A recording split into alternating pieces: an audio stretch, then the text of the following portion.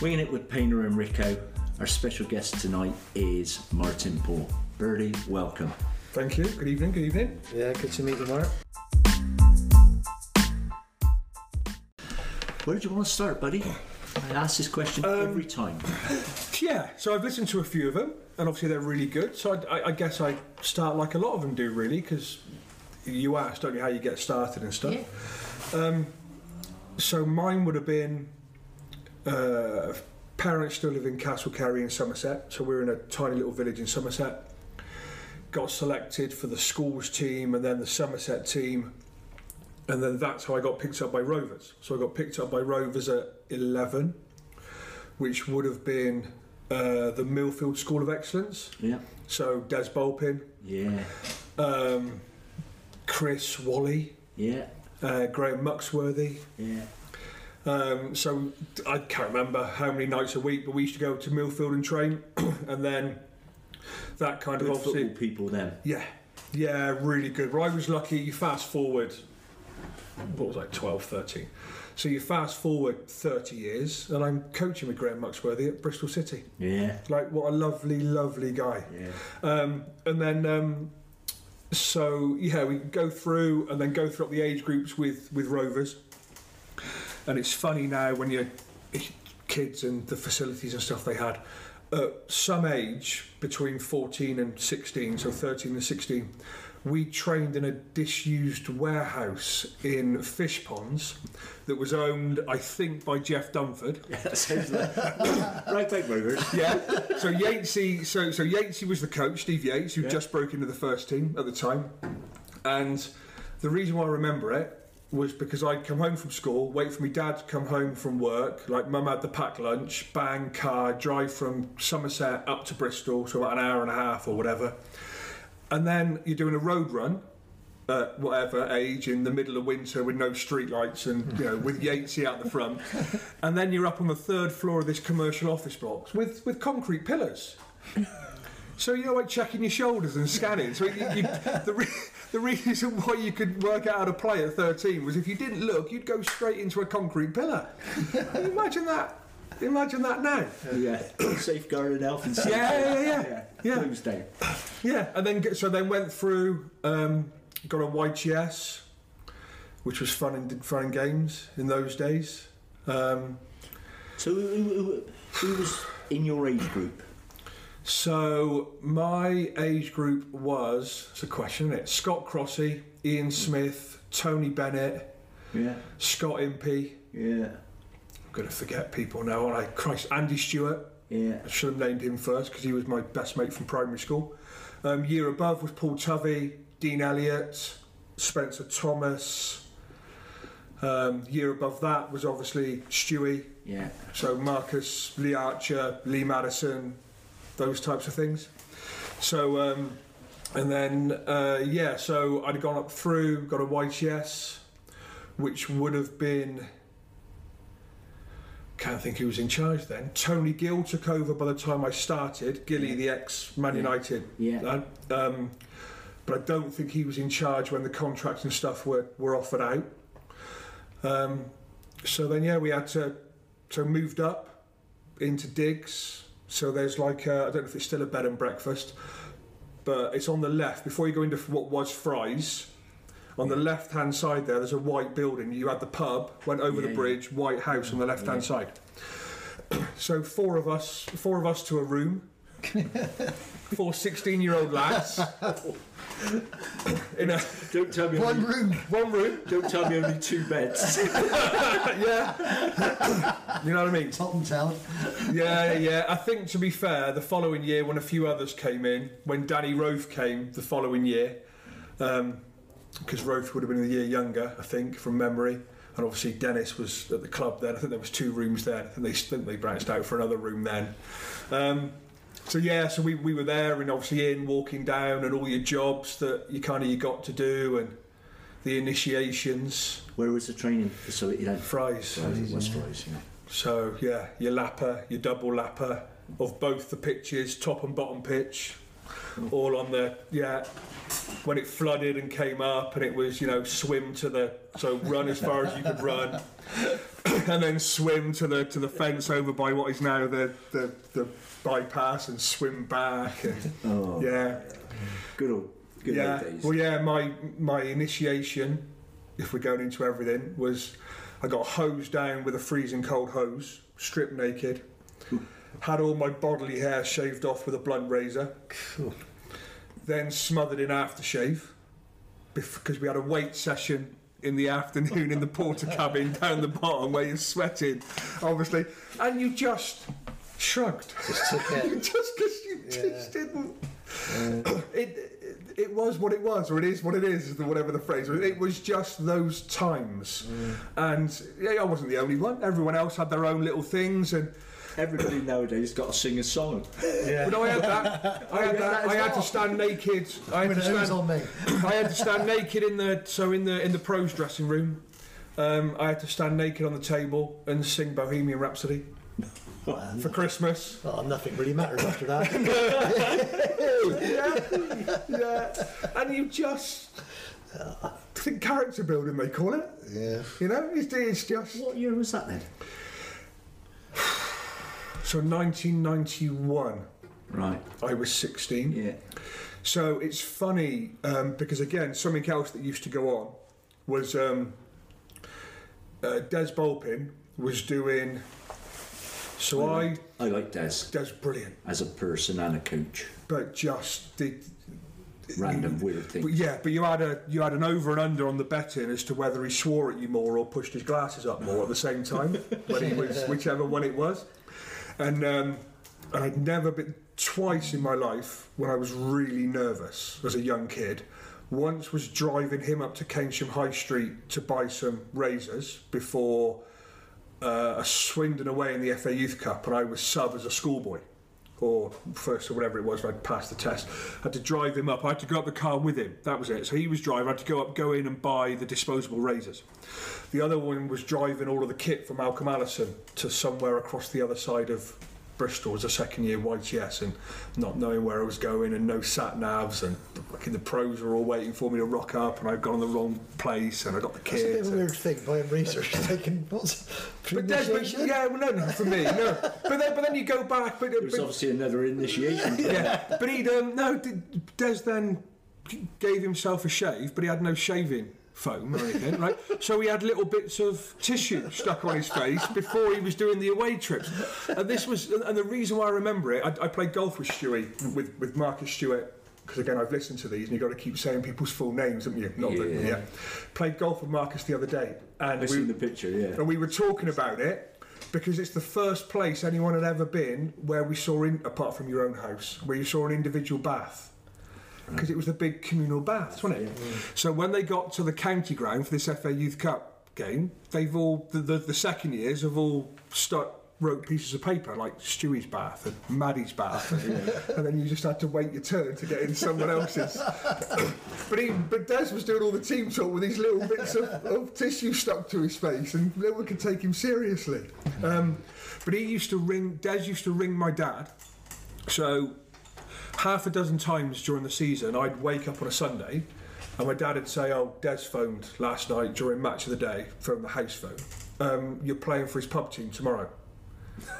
And this was how he was getting me used to men's football. So as a 15-year-old, I used to go and play for the Rising Sun in Langport or Somerton, Langport, where he came from, against whoever they were playing against. And he'd play me left back, centre midfield, and I was obviously a centre forward. He'd play me in all different positions that wasn't up front, and I just had the shit kicked out of me. But it was just, again, before character building. Character building. I was playing, I think it was Somerset Senior, again for Castle Carey as a 14, 15-year-old. Yeah. Remember driving up to Portishead in Clevedon and places like that as a kid, playing men's football. That was how you got used to playing against men, was playing against them when you were a kid. Yeah. It gets mentioned many times on here, lots of us did it. They won't allow kids to do it now, but it was how players developed. And when you look at the under 23s, lots of managers are now saying it's not fit for purpose. Absolutely pointless. Like, if you ain't good enough by 23. Yeah. Well, the thing is now, most of the young lads, bless them, in academy football, they're either there, if they're playing for the team that they're signed for, i.e. they're not out on loan, it either means they're there to make up the numbers, because they might be, in their position, they might be one of 3 or 4, and the club thinks there's 2 that's got a better chance, so those 2 are out on loan, getting their men's football in, and they need numbers to fulfil the fixtures. So a lot of the time it's a, and that was the big thing for me when I'd been out of football for years, and I then got the coaching badges and ended up working at City and stuff. It was, I couldn't get over how there was no desire for the best, and it had become like a conveyor belt. Just the and again, not being critical of anyone working there then or now, but just how academy football's got, how it is all just a numbers game and a conveyor belt, and you fulfil your fixtures, and it doesn't really matter because the odd 1 or 2 is going to come through, but they probably would have made it anyway through the old system and different stuff like that. I couldn't get my head around the fact that they weren't bothered about pushing kids to be the best they could be. It was just a shrug and a.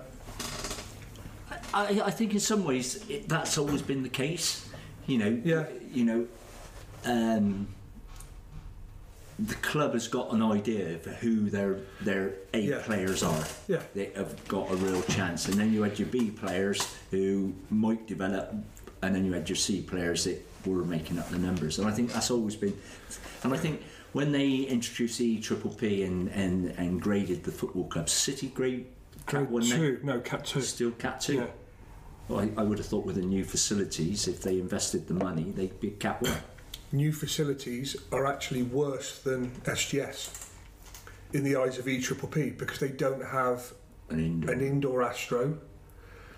Wow. There's a few things because the academy has just signed to stay at SGS.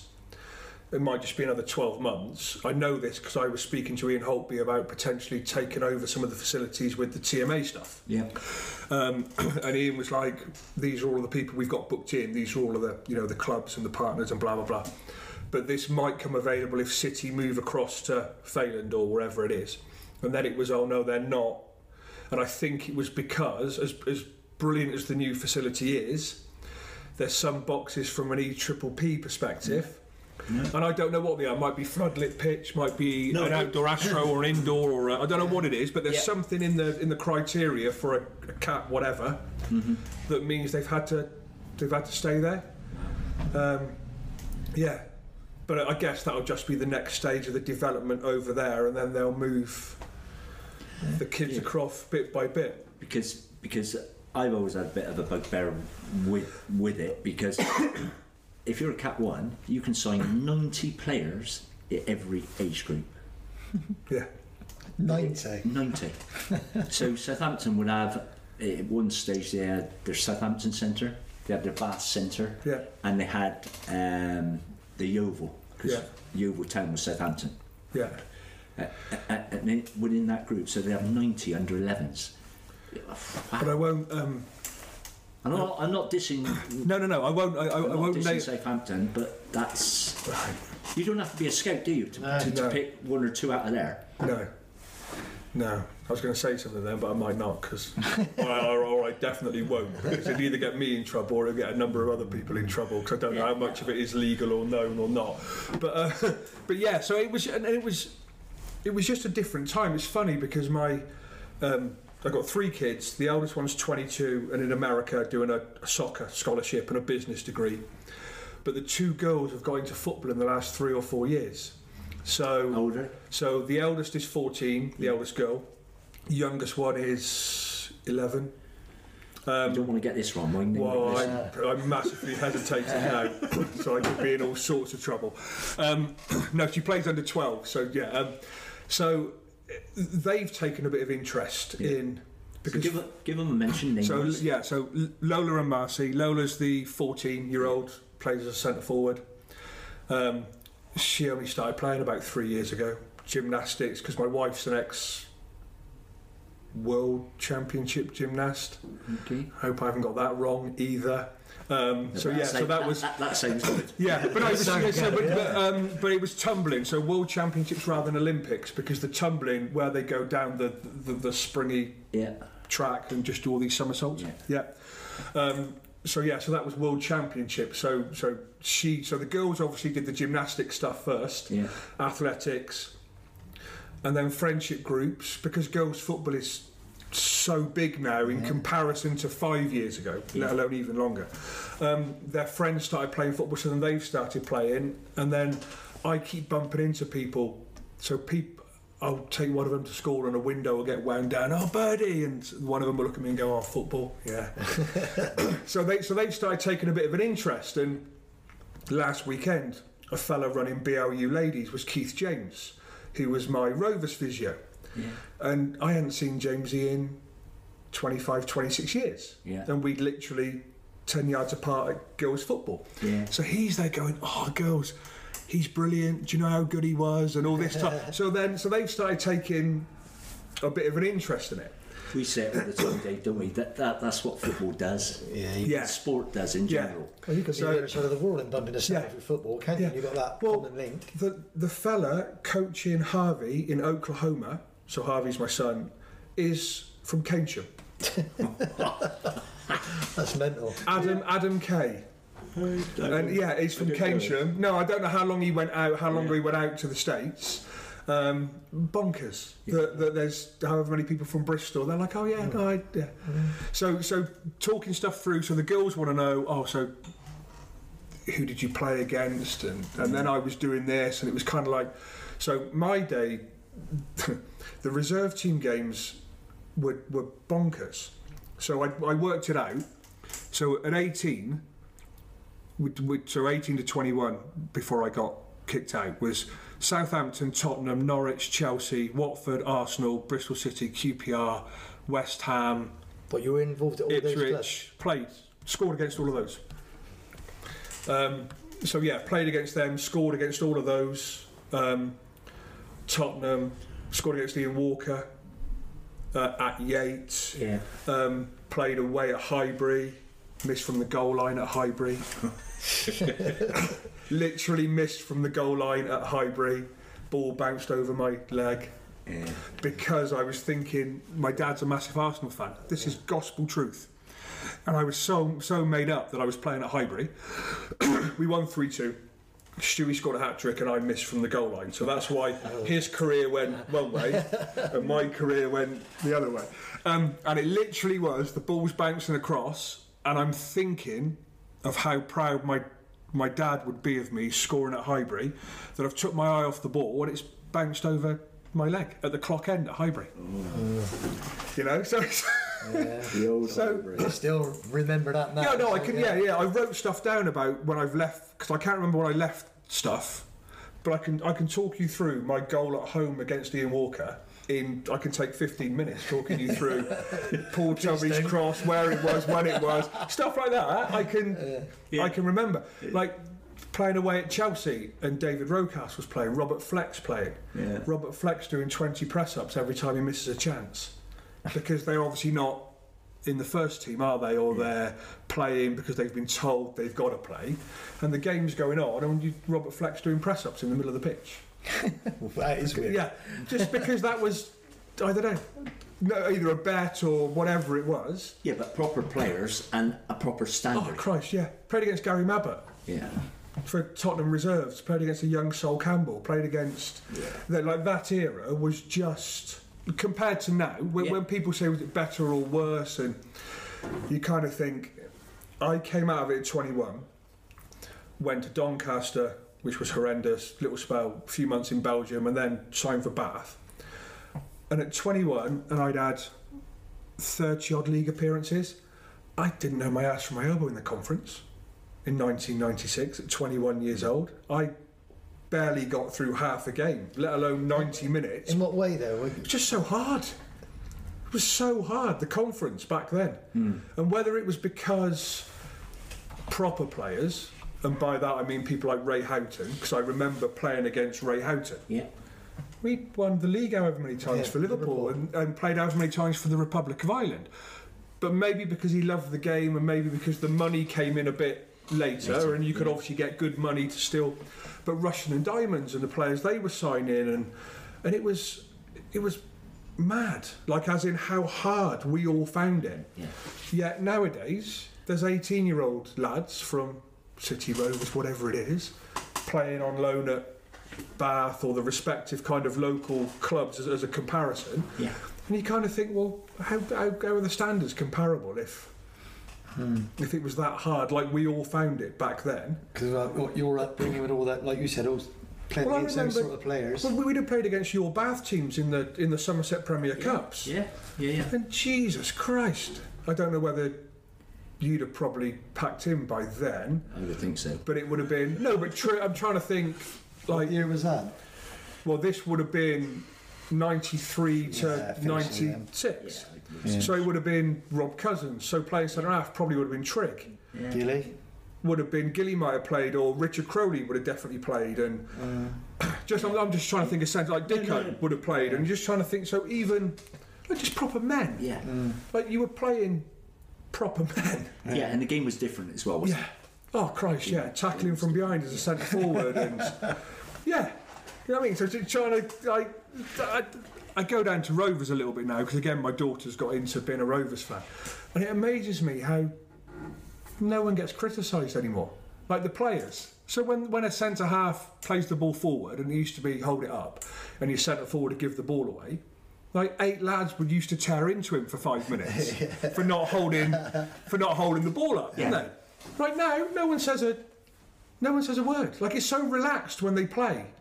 And there's no fear, like from a making a mistake point of view. That was when I think back now. Which is a great learning environment, and I think that's where society and education is gone, which I obviously work in. Yeah. But in terms of going back to your initiation at Rovers and character building and everything else. Yeah. I think sometimes and it's getting the balance right. We've taken that out of it. Yeah. So we're too softy. Yeah. Because when I played, I was never scared, as in the crowds. I was scared of making a mistake under the pressure of letting your teammates down. Yeah. And so the main reason I didn't play anymore was because I wasn't good enough. But the other reasons why, when I did play, I didn't make more of an impact was I was shit scared. If I was playing wide midfield in a 4-4-2, like I didn't come off the wing to run across the opposite near post, to get on the end of a cross. Yeah. It was my job is the far post, because you had to get back to mark the winger, because you had to track the winger and the fullback tucked in, and I played football by numbers, not to let anybody down, but consequently I never did anything either. Like, I was no use to anybody in terms of there was no reason to keep picking me, because all I did was... Hang on. Whoa. Let's talk about your goal scoring record, and then... Well, yeah, but that came later. When I was... No, but even at Rovers, you scored goals. Yeah, in the reserves I did, yeah. I only scored 1 goal in the first team. Yeah, how many appearances? 29 in total. Yeah. But a lot of those, over 20 of those was wide midfield. Yeah. Justifying myself now for not scoring. No. But again, I can... And people, obviously, it's boring to everybody else except me. But I played 90 minutes away at Brighton. Yeah. Centre forward, we're 1-0 up. I've hit the post with a header from a Worrell Sterling cross. Justin Channing gets taken off. I get put wide midfield. Mike Davis comes on into injury time. Scores. Love Davo. Played with him for years, right? At Bath. Yeah. But little things like that. I hit the crossbar home to Bournemouth. Had 1 cleared off the line away at Oxford. Missed an absolute sitter away at Bradford. Yeah. Like, I can remember all of that stuff, clear as absolute day. But that was the pressure of not wanting to let anyone down. Like, the reason why I'd had enough of non-league football before I was 30 was because I was bored of it. As in, so when I used to love playing the local derbies and getting all the abuse, and that's what motivated me to play when I was playing non-league. Yeah. So, you know, when I was the few first team games and stuff I played, I was never scared in terms of, oh, there's X amount of people. I was scared of Dave Pritchard at right back bollocking me for being out of position and making him look bad, or because as a young kid you just do as you're told, don't you? You don't know enough about the self-preservation of football. Yeah. You know, and also so mentioning missing at Highbury, I've also got to mention I missed a penalty, or a penalty was saved, because there is a difference, away at Leyton Orient for Rovers. So I don't know, Leyland Daff or Auto Windshields or something or other. Yeah. I've come on a sub. I think I'm 18, 19. It's gone to penalties. Arrogance of youth. Yeah, I'll take the fifth one.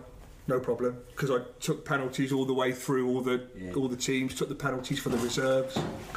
Almost had a fight with Carl Saunders once away at Wimbledon because we'd got a penalty in the reserves. When I was the reserve team, he was the better footballer and he was the first team player. But mate, you're playing in the reserves, and that's my penalty. So you can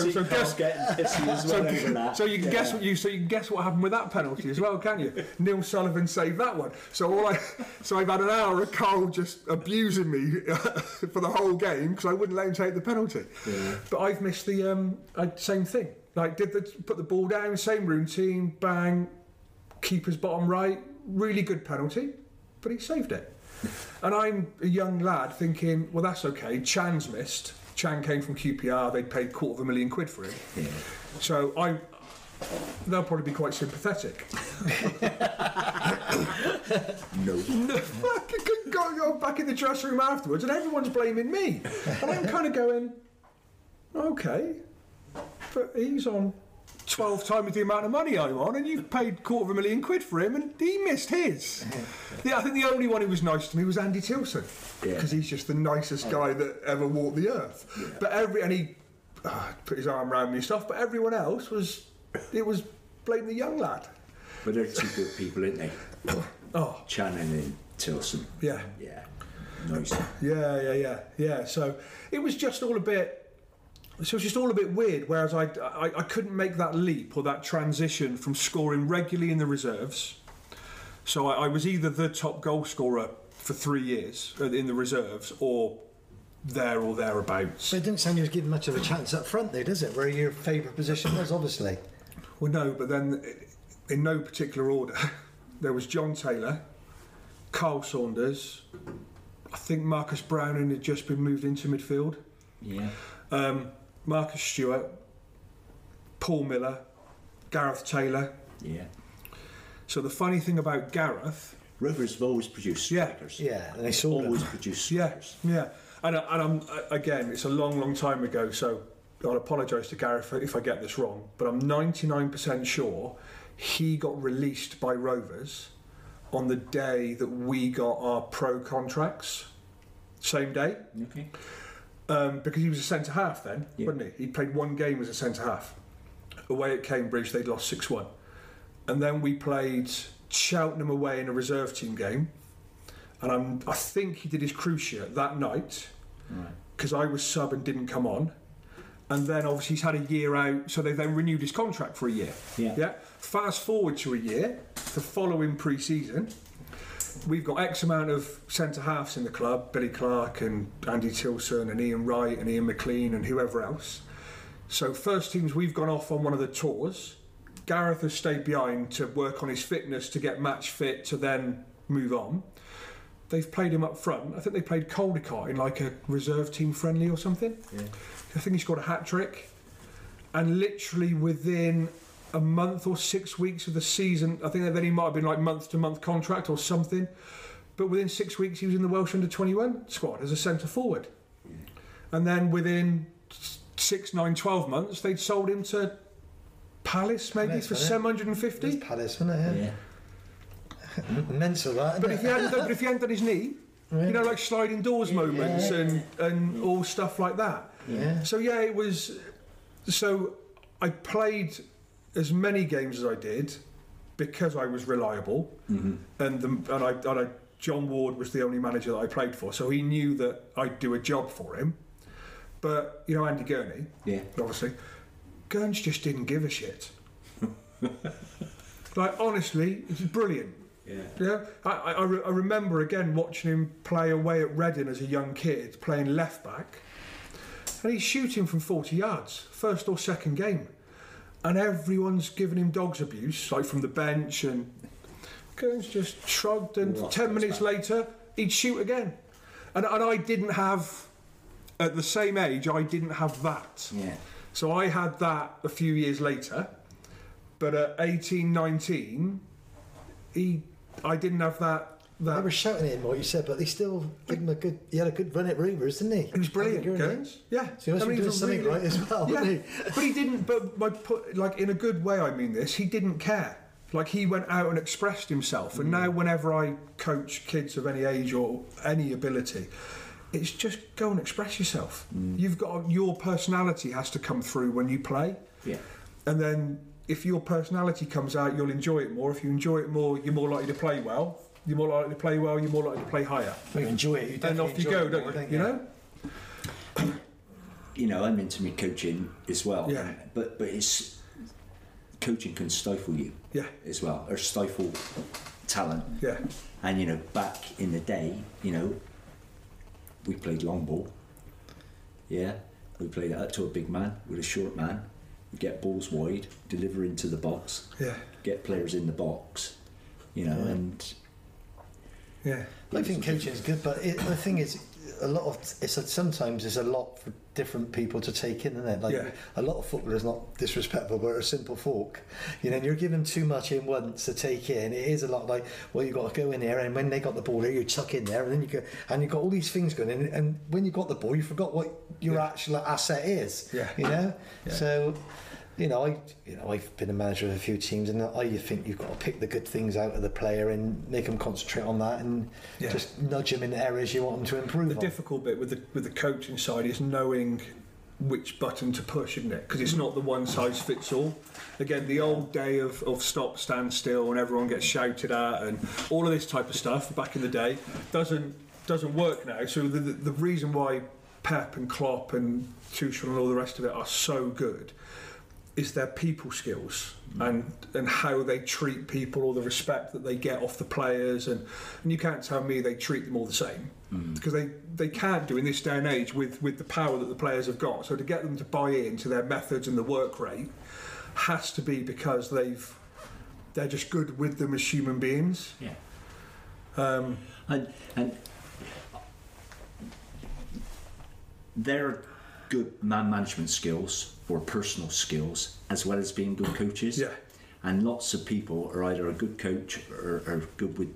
Fergie was a perfect example. He always got coaches in, but he did the man management side and was good with the personal side. Yeah. And no matter what anybody says, he treated each one of those players individually and differently. Yeah. You know, you got to read his books to you know, say that. Yeah. Well, how many times have you heard that Alex Ferguson would go round to their houses, the young kids he signed before, if he'd go around and talk to their parents and invite them to the games and treat them like kings and queens. Those little touches. Knows all their first names and knows the parents' names and all of this type of stuff, and that's an art in itself, isn't it? As you know, if you even when you take over any team, and if you've got 15, 16 players, it takes you a while to remember everyone's names. Yeah. So by the time you've got a club that big and you're trying to kind of take on everything, it's phenomenal. But is you like Pep? You said about Pep. One of the shocks when he first took over Man City for me was he got rid of Joe Hart. Yeah. You're like, I thought Joe Hart was an England goalkeeper, and you're thinking he's coming in there, getting rid of Joe. But when you see what he replaced him with, a different ball game, innit? Ederson, the way he's like another player on the pitch, a midfielder. It's like it's just a different, a great goalkeeper, but a great with the ball. Yeah. Another, and what you said, Pep must get those people in that can do the philosophy he wants to teach them. So you must have a look around that change room. You're not for me. You're not for me. You are. You look at it now. Like you said, same with Klopp, just a different level. Yeah. To the rest. And it's like, again, you just come across different people, don't you, at different times. So I mean, towards the end of my time at Rovers, so I ended up leaving because I got offered a new deal by John Ward. Yeah. And I was one of about maybe 5 or 6, again, the younger lads. And then obviously the club got rid of John Ward, didn't they, and brought Ollie in and Jeff Twentyman came in. So we were all told that contract you've agreed, it's not there anymore. And then they ended up replacing us with the lads from QPR, and some like one of them, Graham Power, I'm really good mates with now, but Stevie Parminter and Matty Lockwood. I know Matty Lockwood had obviously played a lot of games in the league, but everyone else, they didn't really play any more than what we were playing at the time, if you like. But they also didn't have that affinity to the club. You know, in terms of the local... I'm not a Bristol boy, but I've been at the club since I was 11. Mm-hmm. So you are a local player, aren't you? You're still in that catchment though, aren't you? Yeah. And you might be a 6 out of 10 ability-wise, but you're a 10 out of 10 effort every week because you're a local lad and you're trying to make your way. And I'm not accusing any of those lads of anything, but it is different if you do travel somewhere else to play because you don't have that bond, do you? The fans want to see, whether you're a City fan or a Rovers fan or a Yeovil fan, Cheltenham fan, they want to see home ground. Look at the shouts, Tom. He's one of our own. Yeah. Echoes from the grounds. Yeah. Well, yeah. And you do get away with so much more as well. And I often think as a manager, you get away with a bit more. If you've got 2, 3, 4 local lads or younger lads in there, they'll cut you a bit more slack because they're a bit more forgiving towards those types of players. So that was how I ended up leaving. But even the 6 months before then, Terry Connor was around in and around the reserves, and Terry's gone on to obviously have a phenomenal career. I mean, he was a really good footballer. But I didn't understand the politics of it at the time, and Terry was pushing John French. And Frenchy, another really, really good footballer, but he wasn't a centre forward. You know, he played midfield and I think defence and different stuff.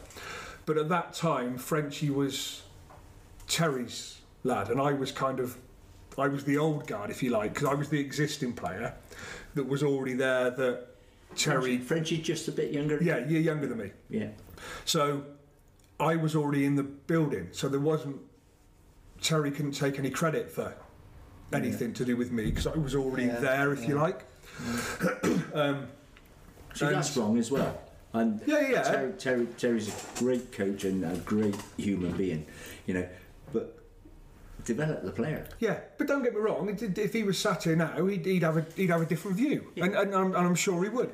But I know that, you know, he'd be going across doing YTS sessions, finishing sessions, and the pros we'd finish, and I'd go across and ask to join in, and no, fuck off, that's not you. This is a white, you know, you're not joining in, and I'm kind of going, oh, okay. And you kind of walk off going, I'm a young pro and I've asked to join in. And this is obviously in front of the YTSs. Yeah. And you can't, but he's on his way up the ladder at that point in time, and obviously trying to make his mark, and it's so I call it the Self-Preservation Society. But it's that's football, isn't it? But yeah, but it's money, and it's horrible. But it's just work, isn't it? If you work in football, you've got to preserve your job because it's your wages. Just like if you've got any other job that you do, you've got to look after your income, haven't you? Yeah. But at the time, I didn't realise any of that. I just thought he was being a bit of a dick towards me, to be honest. Yeah. But then when you get a lot older, you think, that's the kind of politics of it. And he'd be in charge of the reserves, and you know, the team would go in, or whoever would pick it, and I'd be playing up front. You'd get to Millwall away, and I'm sub, and he's changed it around, and right, okay. So there was that type of stuff going on, but I'd had the extra year, and then that got kind of the rug got pulled. I think I wrote to you at that stage. What did I say? No. Well, no, you didn't even fucking reply. Hey? Didn't even get a reply. I like reading his text. Get the letter. Didn't get this, that's how old it was. I wrote. I don't know. I might even have put in the letter that you might remember me from scoring in the Somerset Premier Cup final against. No, I don't know. And then I think John Ward or Dennis Booth, one of them, sorted out for me to go to Doncaster, which was Sammy Chung was the manager at Doncaster. So I was playing cricket back at Castle Carey, and again the phone call comes in at home. Can you get up to Doncaster for tomorrow? So great big hold all, got on a train up to Doncaster, got met at the station, walked in, there was like 12 players in the. I should have known then that there was going to be problems. 12 players in the porter cabin, and we all just got signed. Right, I think it was £300 a week back then as a 21-year-old in 1996. And then he quickly got replaced with Kerry Dixon, and then none of us got paid.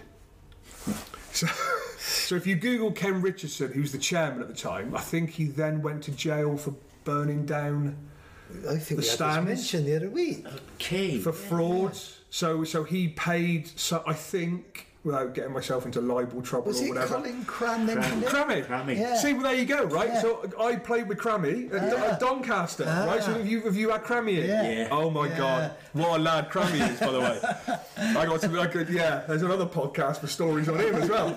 So he's he wouldn't have mentioned it, but John again. So I'm jumping around stories now. No, is it this? So he was a racehorse trainer, or pretended to be a racehorse. Yeah. So 10 years previously, he ran a 3-year-old horse and a 2-year-old race or something, and painted it a different colour. Yeah? And then they had all the money on all over the country, and then obviously they paid out like smallish bets that obviously all mounted up to whatever, and then when they inspected the horse, they found right. So it was Crammy talking about it. Right? Did, yeah. So I was at Donny at the same time. So I was supposed. So when I played golf with Stewie. Yeah. Colin was supposed to play, Right. and it was kind of like, and I had a laugh and a joke with him. I said, well, I'd have played at least 10 more games if I wasn't behind him at Rovers and you at goddamn Doncaster. So only, again, 2 subs, I think, only the match day 13 or 14 got paid at Doncaster because Doncaster had no money. Ken Richardson had the money, but he didn't own the football club, or whatever the dynamics behind it was that meant he didn't have to pay anyone, right? So you just didn't get paid. Right? And then and I'm sure he got done for arson for trying to burn down his own stand. Yeah. Colin said the story, didn't he? Yeah. So I'm up there then, and we were I was in 7 days a week, so that they didn't pay you and doing anything to try and get you out of the club. So literally, I was running around Doncaster Racecourse on a Sunday morning after having, rolled out of some nightclub at 3 o'clock because they probably shut a bit earlier back then. Yeah. But then you had to be at Doncaster Racecourse at 8 a.m. in the morning. To do what? To run round the racecourse. Did you take offence to that? Yeah, I did. See, I've listened to enough of these to know that you line them all up, Paler, don't you? And it literally, but if you didn't turn up, you got fined. And I'm like, well, you can't fine me because you're not paying me. So that didn't last very long. Well, no. So I had a £15,000 a year contract, so £300 a week, 50 days. So I had a £30,000 contract. Yeah. Right. I think I walked away with £3,000, and I lasted the longest. Like other people left and walked away with nothing whatsoever. But because I'd saved a bit more money from the time at Rovers and stuff, and just had bits and pieces. So Doncaster as a club stayed in the league, did they? Yeah. They didn't care, because nowadays that would be... nothing happened. You spoke to the PFA, they did not give a shit. The PFA did not care about, like, little old me in Doncaster, like, just not getting paid. And not just me, however many other lads there were in the same boat as me. And then I got a phone call, no idea off who, offering me to go to Belgium. So I drove from Doncaster to Bristol Airport, met my mum and dad at Bristol Airport, picked up some more clothes and stuff off them, got on a plane. And some money. And flew to Belgium. Who did you play for in Belgium? Aalst, A-A-L-S-T, something like that. So I was there for probably 4 to 6 weeks on trial and various different clubs, and it was a Flemish speaking, so not a great English speaking part of Belgium. So I got offered a contract to stay there, but it didn't include accommodation, and because I didn't speak Flemish very well. Very well. No,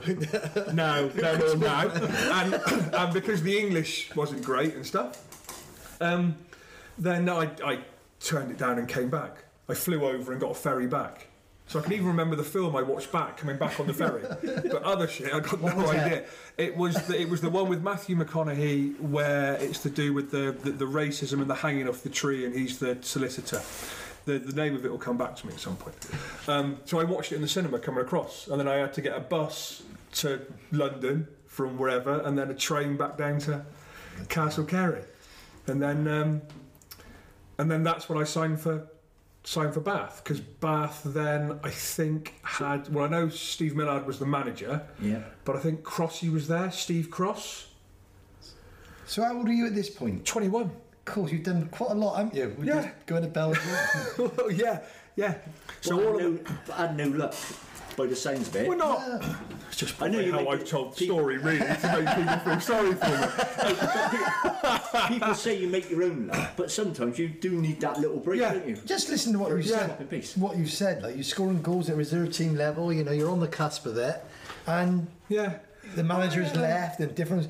You haven't had the rub of the green. What I've listened to on this, to be fair. Well, no, but it is what it is, isn't it? You know what I mean? As in, you can't change any of it. And again, I always think if I'd have signed that year, Holloway would have liked me because I was fit. Not because I was any good, right? He did like fitness, but he liked lads who could run, and I was, you know, I used to train for pre-season because I was probably aware that I wasn't as good as a lot of the other ones, and you're younger and you're trying to, you know, so you've had that whole thing, aren't you? You're in the pre-season running and everyone's trying to pull you back, aren't they? All the senior pros, because you're tearing off and stuff. But I used to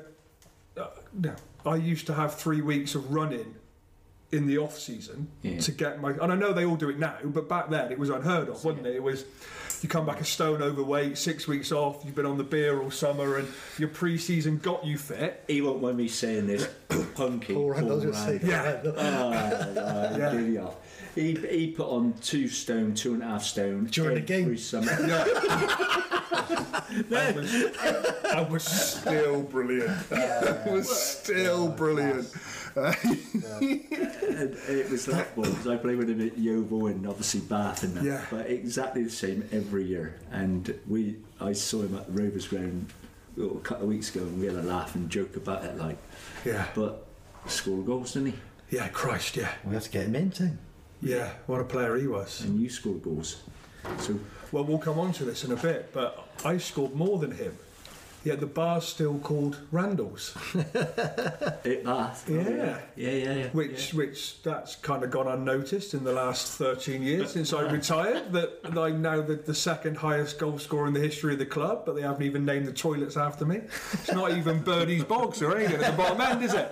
They've just airbrushed that bit. You've got the history up to a certain part, and then like the probably 15 years at the tail end of your era, and then the era up until, well, probably Jerry coming in, has all been airbrushed. Well, no, actually, no, Aidy Britton and Rello and stuff, that was in there, to be fair.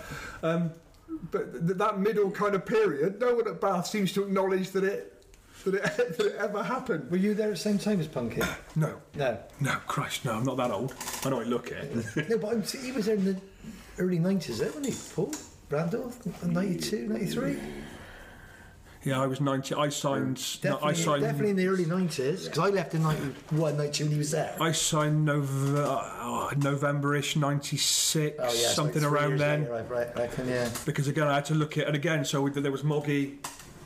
So at the time you had Moggy, you had Irv, so obviously Dave Mogg and Mark Irvine. So Stephen Millard that signed you? Yes. Yeah. But it would have been because of Steve Cross. Right. So Crossy was at Rovers with me. Yeah. Or I was at Rovers with him.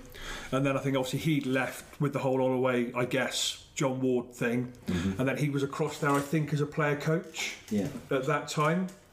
And I think they just sold Paul Adcock or lost Paul Adcock. I think he started that season. Yeah. Ish. And then, anyway, they were looking for a centre forward. Yeah. So I signed. That's at the pack in because he was injured. Oh, did he? Yeah, I wasn't. I didn't. I don't know him. I signed Paul from Plymouth. Yeah. Well, another really Dave good footballer he was. Dave Burnside said to me, he said, "Go and get this little lad." Yeah. He'd had him within one of the England setups, and he said he'd score you goals. So we signed him, put him on a contract, and he did score goals. Yeah. But he had this pelvic injury. It was always going to restrict his playing days. Yeah. And I went, and more or less he got the call from the doctor to say, look, if you don't pack it in, later in life you'll struggle to walk. Yeah. And it was that bad. Yeah. So we packed it in. Running a successful scaffolding company down in Plymouth now. Is he? Yeah. It's gone up in the world then. only if he's doing obviously the multi-story stuff. So not if he's doing the single. Yeah. So how many games? How many goals? This is where my book comes in handy. 212 starts, 65 sub, 115 goals. So 115 in 277. Yeah. So I scored. So I scored on my debut. Left foot volley, home to Woking. Which end? Top end. Whatever the dugout and turn right. Bristol end. Yeah. Sean Penny put the cross in, and again, it's the same with. He gets a mention, doesn't he, Pens? Yeah. Again, Penn's about the same age as Punky, isn't he? They're about the same age, because Sean's older than me. Yeah, but Pens wasn't playing for me. No. Miller, Steve, did he? brought him in. Yeah. Because they were like that. Yeah. They were good. But it's one of these where it comes in from miles. It's the same as I know we were joking about it earlier, but the Tottenham goal against Ian Walker. It's come from right in the corner, so you've got that long as the cross comes in. You've got about 4 different things going through your mind as to how you're going to finish. Left foot volley is the answer to your question, Payne. I scored left foot. I think I scored then. I scored home against somebody else a week or 2 later. Scored away at Rushden, and then I did my medial. Right. Tore my medial around Christmas or January time. Stood on the ball, home to someone, and my knee went. And because I was on, the pink Brufins, the big strong pain, because I was on the painkillers for my patella tendonitis that I had at the time, didn't feel it. Just tried to get up and collapsed because I couldn't put any weight on my knee. But the pain didn't come until I'd left Odyssey a little bit later on. And the painkillers wore off. And then trying to drive your car. And so that was the year that Bath got relegated from the conference, like 4th from bottom with the points tally and all this type of stuff. And I was back fit come the end of the season, but couldn't get my place back. Because I think it was Graham Colburn and probably Mike Davis, I think, that were the front two back then. And I think we won the last day of the season 3-2 against somebody at home, and then somebody else won somewhere, and we ended up going down on goal difference, I think, with the biggest, whatever the points thing was. Following year I was in and out, which again, I think Penn might have took over. Steve Miller might have left by then, and Penn took over, I think. He did for a short period, didn't he? Yeah. How did you get on with Sean? All right, because he was one of the biggest moaners I've ever played with. Great lad in that, but moan. Yeah. He was just he was all right. But I like a moan as well, or I did when I played. So we just used to moan at each other. Yeah. The funny thing was him. I think it was Kings Lynn away. He borrowed Fozzie's John Foster. Bless him, the kit man that was at the club for a couple of years ago for like 45, 50 years. Borrowed Fozzie's shoes for a night out. When you go for the overnighter up on a Friday night, and Penn's trying to find a night out somewhere, isn't he?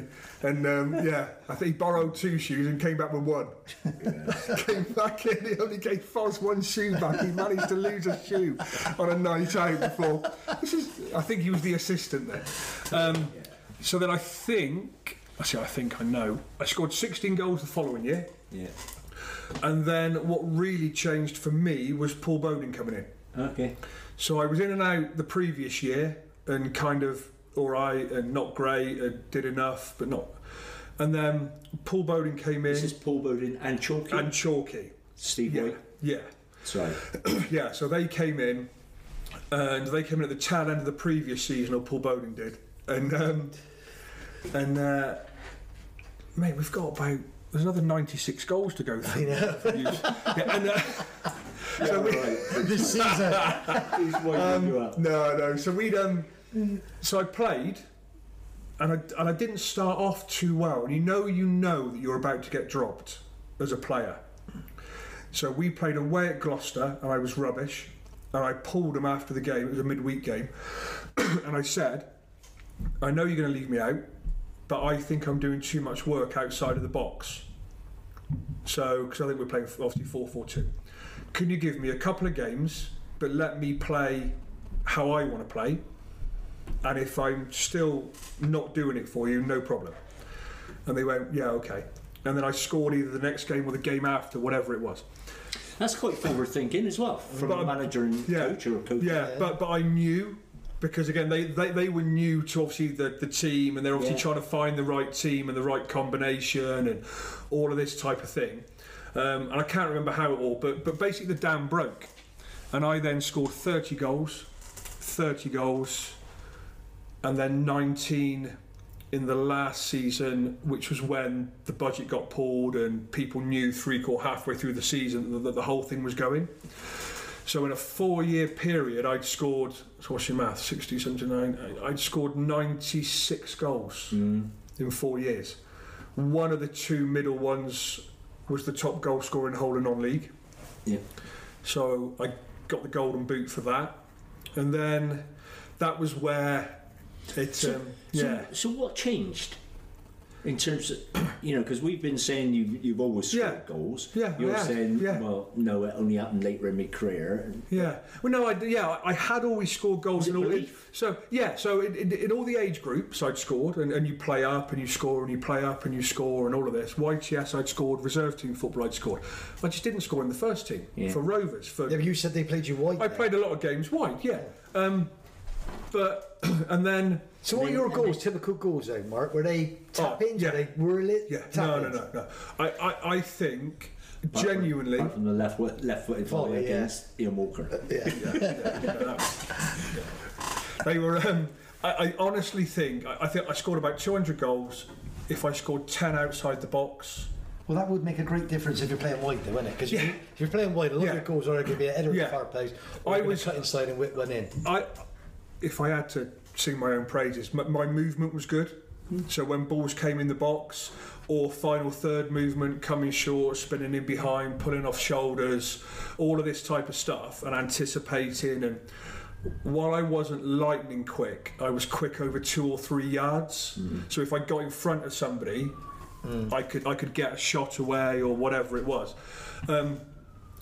So what changed was the belief of knowing that I was always going to play, regardless of whether So once I started scoring, I knew that if I went a game or two without scoring a goal, I was still playing. Because I was the goal scorer, isn't it? Definitely. Yeah. So I knew. So the minute I knew, and this affected me in reverse after I left Bath and I went to other clubs where you were panicking, shit, if I don't score today, I'm going to get left out because I've gone 2 games without a goal. And I just relaxed. And then you relax, and then you go but then people look to you, don't they? So because you score goals, people past you because you've scored, so they're relying on you to score a goal, so you get more chances, and the whole thing kind of rolls on. But yeah, that was. But again, I used to work. So you train 7 till 9 at Twerton, and again, I for the life of me, I don't understand why teams don't train on the pitches anymore. It's a lot of non-league teams don't play out from the back anyway. So why are you worried if your pitch is cut up? There's no point of having home advantage if the players that play for you don't play on the home pitch any more than the opposition, right? So it drives me. Being a groundsman at non-league football has to be the greatest job ever because you don't have to do anything because no one ever trains on it. They just, So we trained 7 until 9, but then me and Chalky, so Steve White, would stay, and we had a routine, and we'd stay until I did it. And by it was X amount, 10 footballs, 6 or 8 different stations. And if I didn't get 10 out of 10 in the side netting, both sides, and it was touch, finish, first time finish, side foot, laces, if I didn't get 10 out of 10, we stopped and we started again. Wow. So this was through that 2.5 year period. Some nights. Yeah.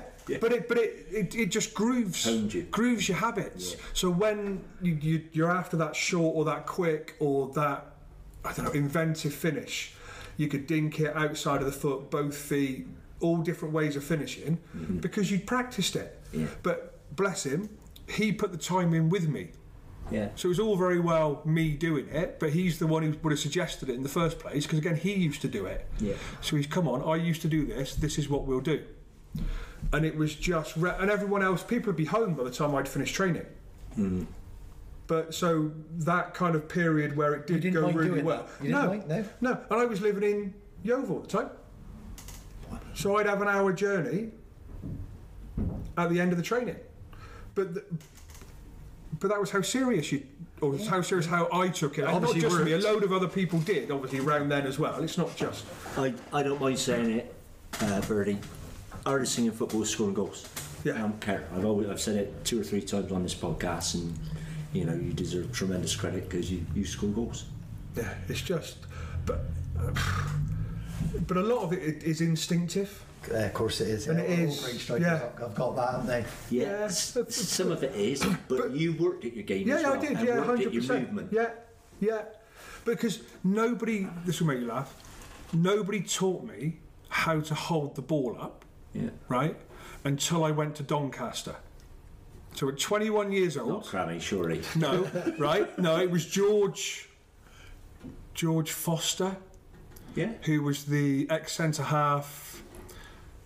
Crammy tell the story about the boxing matches down at Plymouth? No? Well, we haven't got time for that. But so Darren Moore. Yeah. So Moore was at Doncaster. So George Foster went, that's you, that's Darren Moore, he's going to kick lumps out of you, I'm going to stand 30 yards away and I'm going to smash the ball up to you, and you're going to practice how to hold the ball up. 21. It's like at Rovers, you need to do more weights and drink more Guinness. But they didn't tell me what weights. They didn't tell me how to do weights, and obviously this is pre-internet. How much Guinness? No, just as much Guinness as you. Yeah, but that's what it was. But they didn't. It wasn't like high weight, low rep, or low weight, high rep, and this tones you, this builds your bulk. This is what you need. There was none of that. This is pre-internet, so you couldn't go and look it up yourself. So a lot of the time when you were a young player, you were just left to figure it out for your own devices. But the penny dropped for me at around about, whatever I was, 23, 24, around then, rather than 2021, which would have made a bit of a difference, probably. Mind you don't want Darren Moore kicking you. No. But going back to holding it up, though, most players, like for me, say midfield, wing, you wanted a player who could hold it up, because all over the part, if you've got a player hold it buys you so many seconds. If you can hold a ball for 3 or 4 seconds, that can get you 20 yards back in position or out of position. But literally, the difference between receiving square on, and I know this is a podcast so people can't see what I'm doing, right, which then allows centre halves to come straight through the back of you, or being sideways on, right, so instead of being taught to control it with your instep, and you're square on and you're opening your body up to control it, and they come straight through you and the ball goes 20 yards and you go 10 yards, right? You go sideways on, get your arm up, control it with the outside of your right foot, and it's a yard away, so any contact is then a foul, even back then. Nobody taught me that until I was 21. And then, obviously like I said, you Paul Bowden, and he'd left Reading. Do you know what I mean? He was playing Reading the season before in the Championship. So for the first year or two when he was playing, it's just another planet, because he was probably still playing for Wales the year before. So his delivery and his passing and the passing out from the back, which we had in those pitches, and the football we tried to play. I mean, ultimately we obviously didn't get promoted, and the squad was too small, or the budget, whatever it was. There were just teams with better resources. But we had a proper go for a couple of years at attacking football, and he'd rather win 4-3 than a. That's the way he played, isn't it? Great player. Yeah, but him and Chalky him and Steve White, Paul Bowden and Steve White were just brilliant. As in, if anybody wanted to learn, they'd give their time and all of that type of stuff and help you out. And was he still a quiet sort of bloke when he was manager, Bodine? Yeah. Because he played for Bay, stay with me, and you could get a word out of him, really, could you? But lovely, great footballer. Yeah. No, he was brilliant. I mean, we had some fun with Chalky. We set his clothes on fire one night. As you do. Because I think it was a He won't find that Was funny. he still in them? Well, no, but I think He so. won't find that funny. So I think no, not at all. No. So I think what happened was, it was a Swindon Town tracksuit that he was still wearing, and I think John Holloway brought a new Swindon Town tracksuit in with him. So we had a ceremonial burning of his old tracksuit.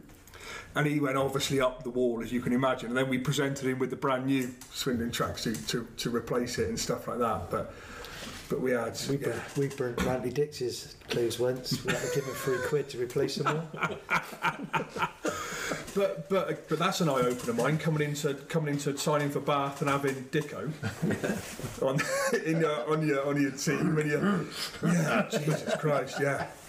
I threw a Barry Manilow tape out of the window of the coach. It was either his or Irvs's, and tried to replace it with the Beatles one. You know, the whole you open the thing at the top, trying to make that didn't go down very well. Who brings a Barry Manilow? I think it was Irvs. I think Actually, used to. yeah. Living in America, married to a millionaire daughter. Yeah. And Grantley Dix are on his scrap. Well, what was funny was you had halves in, didn't you? So Ian Harvey and Mish. Yeah. So Harves didn't tell the story of him being stripped naked in Dublin, because I listened to the podcast, right? So one of the end of season tours, the football tours where you don't see any football. So we went to Dublin. Does Michelle know about this one? Yeah. Oh, good. She will do in a minute anyway. There was no non-alcoholic drinks allowed. So first year, so it was Guinness or Guinness and port. That was it. And it was the old days of the quickest drinker finishes his pint and you order another 20 pints with the kitty. You know, those bad old days.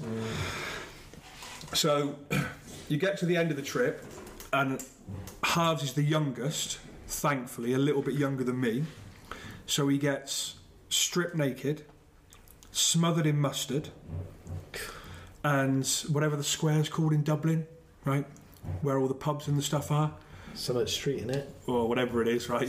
Yeah, but so I've skipped the bit where we got kicked out of the hostel because Irvs and Snake upended all of the, the bunk beds and everyone's clothes, and I've glazed over that bit. So Harves is stood. He's been given a belt and a pair of trainers in Dublin. He's put the belt round his waist. He's put the trainers on his feet. He's obviously hammered, and he's just stood bollock naked, covered in mustard, right, in Dublin. And he starts going to the toilet for a wee. And you've got people saying, keep him there, because they've had to go back to get cameras, because again, it's not the smartphone. Anyway, police turn up. So police take him away in the riot van, and the last thing I hear, God's honest truth is, the last thing I hear is, you won't be catching the ferry back to England. And Harv saying, couldn't give a fuck, mate, we flew. Right?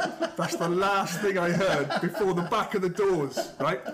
So then there's Nicky Brooks, captain, fantastic. Toddy. So Brooksy, me and Irvs, we then go back to where we're staying to try and get some clothes for Harves. We then get a taxi to the police station. Irvs has got his watch out, and he's timing the security cameras outside of the police station, right? Yeah. Right. So he's then upturned a traffic or a police cone outside the police station and gone to the toilet in the cone. So the number 2 in the toilet, not the number 1, because he's timed it so that he won't be caught on the CCTV, right? It's just right. Serves, isn't it? Right? Yeah. And so then we go in, and we're here to collect such and such, or blah blah blah. So we hand the clothes over, and fellow policeman walks down, throws the clothes into a cell. and it's like some movie. It waits kind of 10 seconds. The clothes come back out of the cell. It turns out we've picked up Graham Colborne's clothes, who's a foot and a half taller than ours. None of the clothes fit. And I was just gone, these aren't my clothes, and thrown them straight back out of the cell. And they're like, well, Mr. Hardy, if you want to leave, you have to put those clothes on. Or go in a or you can stay here all night. Yeah. Crazy. Yeah. So we've I know that's jumped around a little bit, but yeah. So then but then we've and then it was just a shame really with the whole thing how it just, as these things do, because I've listened to the other stuff, budgets get cut, don't they? Yeah. So end of a natural kind of natural life cycle, if you like. I had a year left on my contract, and I had a year left on my contract, but basically said to the board that everyone was going, manager was going, all sorts of stuff, so I didn't want to stay. They asked me if it mattered who the next manager was, so not that I could choose the manager, but if it's such and such, would you stay? And I was like, no, kind of the race is run type of thing. I have loyalty to everybody else, really, and to Paul and to Chalky. Yeah. So they then sold me to Newport. So I met Tim Harris the night that Liverpool beat Alaves 5-4 in the Euro, whatever the cup was called, because it was being played at the hotel. I asked for two things in my negotiations, which was a long sleeve shirt, because Newport played in short sleeve shirts, and I wanted to know if we were going to train in Newport, to which I was told yes to both, so I signed. Didn't get a long sleeve shirt. I genuinely asked for a number 9 or a number 10 long sleeve shirt and a number 12. So when you leave me out, can I have one as sub? And then we started training in Newport, and then you get into the season, and we ended up at, is it Treforest, where Cardiff? Yeah, Treforest further up. Where Cardiff Uni or Wells used to train. Yeah, Treforest. Phenomenal facilities, but an hour and 20 further down the road. So there was me, Billy Clark, Stewie James and Steve Benton in a car share, and we just used to try and find some traffic. You know what I mean? And just, can you sit in some traffic to not have to drive? And then you could ring and go, oh, we're not going to... But obviously Tim's coming down from Cheltenham and Gloucester, and you had Rosie, and you had all sorts of lads coming from all over the place, So the whole traffic thing didn't really used to wash, because everyone else seemed to make it there. But it was... but when you were... So the same thing as to why it worked at Bath and didn't work. I say didn't work at Newport. I was top goal scorer with 19 goals. But if I didn't score for 2 games, like Gary Shepherd would come in and play. Or I think he signed Carl Dale from Cardiff. And Stevie Coe was there. Coe signed from Swindon. So you always felt that it wasn't about your performance, it was about whether you scored or not. So I could play really well, the team could win, but if I didn't score, he had that many players that he was just swapping and moving them around. So I never felt settled. Others did, and like every manager, isn't it? You have your favourites. So the favourites play, and I wasn't, even though I was top goal scorer, I wasn't one of the favourites. So at the start of the second year... That's strange when, because Timmy Harris signed you. You sign players because you've got a bit of faith in them? Well, yeah, I think he signed me because he could. Because I obviously scored goals in that league for a number of years, and I was available, or he could get me. And it was not a little bit football manager-y, the game thing. That might be the wrong way of phrasing it, but I didn't get the impression that he wanted me as a player. He signed me because I was available and he was able to sign me. But then... Would you say you were one of those players that needed an arm round then? You've not by then. No. I didn't care. Didn't care what anyone thought of me. But if I played well, I expected to play. What I didn't expect was to get left out because someone else had moaned at him. And he was trying to juggle, his numbers and juggle all this type of stuff. Because at the start of the following season, he said to me, pretty much word for word, I've got an unlimited budget. I don't have to get rid of you for the budget side of things, but you're not going to play. So your two options are leave, or you can stay here all season and you won't kick a ball, but I'll pay you every week. Because in my first year there was a time where Stevie Coe and Jason Perry, that he'd signed also from Cardiff or somewhere, Pez, they were at home on full pay for 2 months. Didn't have to train. They weren't considered for any games because they was either trying to get rid of them or they'd had a falling out or whatever the situation was. So they had the budget at Newport at that time was almost too big, if that might sound a little bit strange, because you've got too much choice or you like. Yeah. And what do you do? Well, I'm like, well, I'm gone then. So I've got no interest in sitting around. And he signed a lad from Mark Dickinson, maybe a lad from the League of Wales. Did his cruciate the year after the game after I left, and they struggled their arse off and didn't really have anyone that scored goals or anything after then. So then I signed for Chippenham. Yeah. Manager? Tommy. So signed for Tommy. And Tommy Saunders. Yeah, sorry, Tommy Saunders. I went first name only because he's had a mention in a number of podcasts, so I considered if people had listened to it, they knew who he was. Yeah. So I signed for Tommy, and was top scorer that year as well, so 1920. So I had a spell where I was 1, 2, 3, 4. I think I was the top goal scorer 6 years in a row at that level for the clubs that I was at. It's a record that, isn't it? Yeah, so we and again just completely different. You know, as in it was a little bit less tactical, shall I say, and a little bit more like old-fashioned muck and bullets, team building. So that side of it was really good. Yeah. You know, and everyone played for each other. And the thing I liked about Tommy, and I'll defend him to this day about this particular part of it, is if you thought he was being a twat, you could tell him that he was a twat to his face at half-time, and you could have a proper row with him. But you'd go out and play the second half, and after the game or Tuesday, he'd go, do you know what, you were right. I shouldn't have spoken to such and such that way. You were right to defend him, or I got carried away, or he was the first one to call you every name under the sun, but he was also the first one to then hold his hand up and to apologise.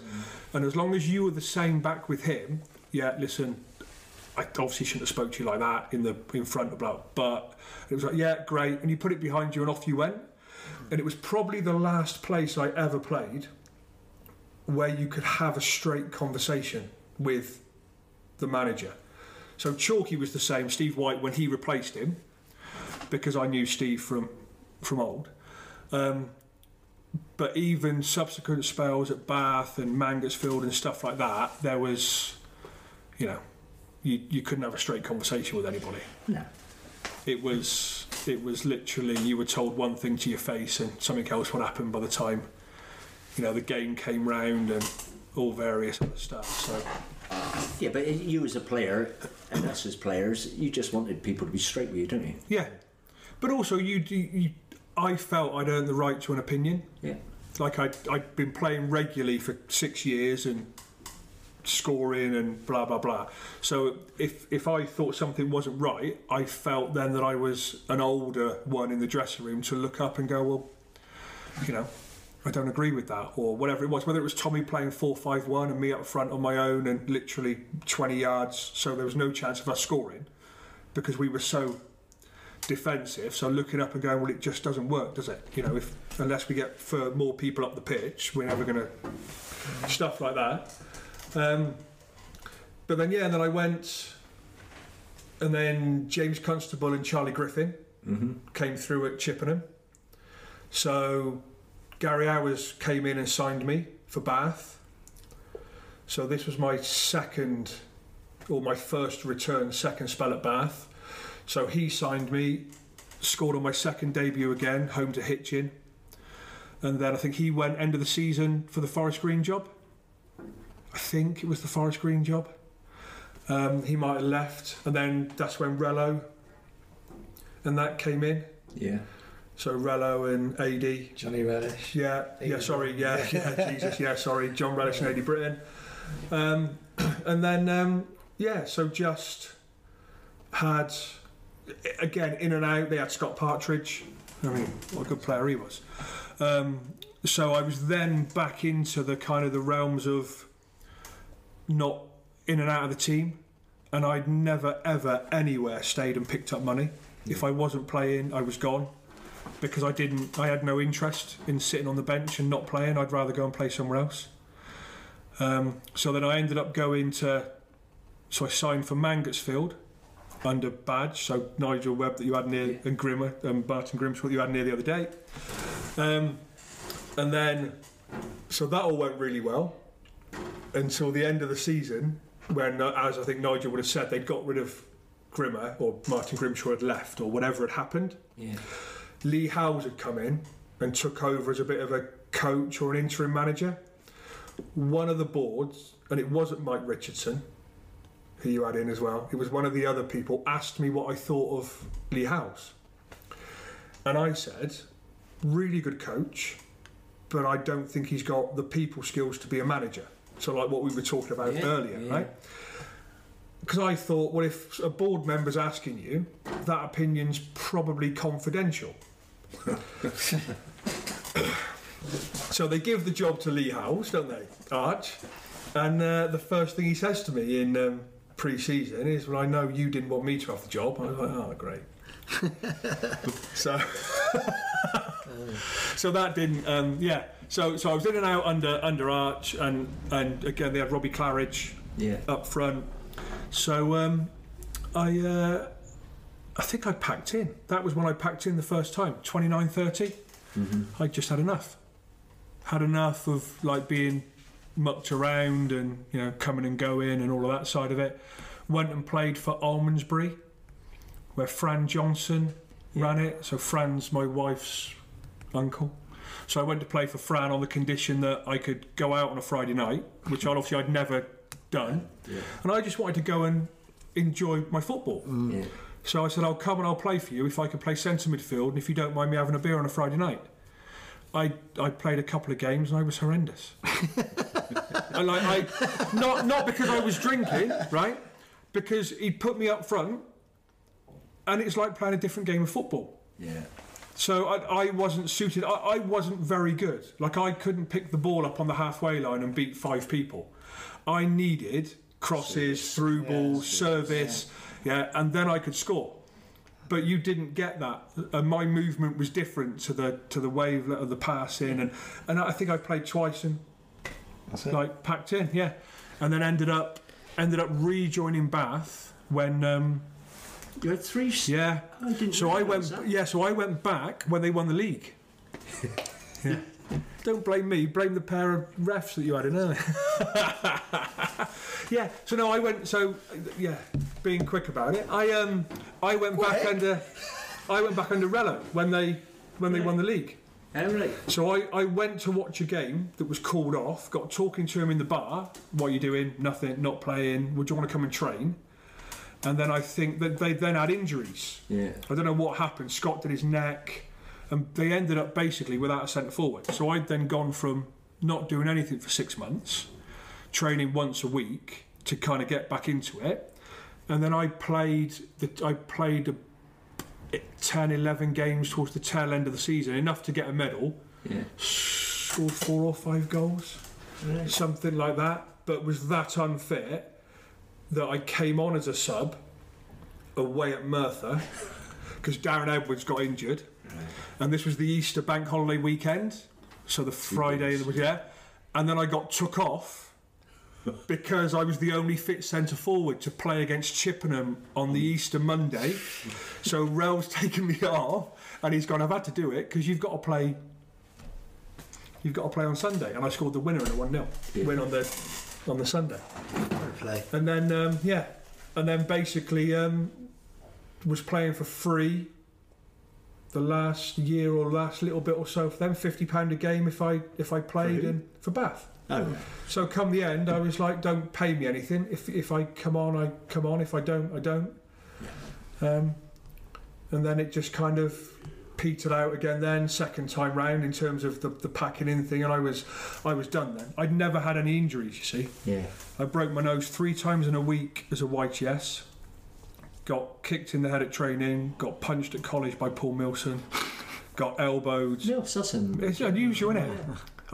We used to call him Mr. Soft from the Soft Mint advert with the square head. So Mills punched me at college, and then I got elbowed by Peter Freer from Wimbledon, the midfielder with the and that and my knee when I signed for Bath were the only injuries. Wow. The odd muscle, right? Yeah. So by the end, I was done mentally. Yeah. So physically, I was all right, but I was just done working, training, travelling. Yeah, it does mount up, doesn't it? Yeah.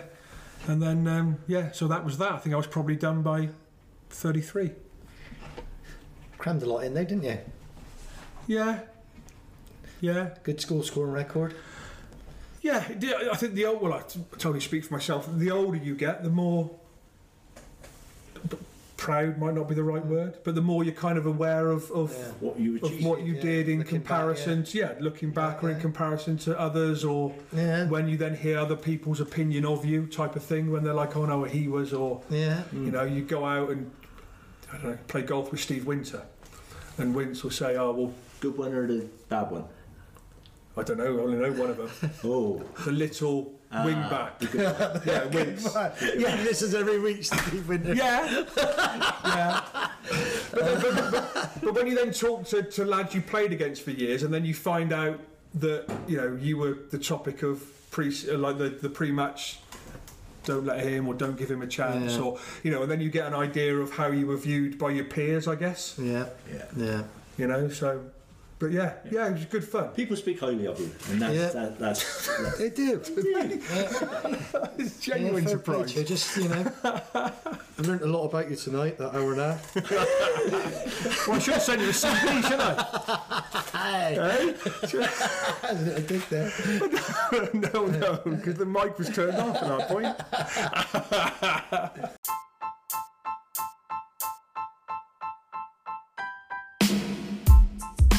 Winging it with Painter and Rico. Thanks very much, Martin, Paul, Birdie. Thank you very much. Much appreciated. And you are our longest in time-wise running podcast, which won't be a very surprise to anyone.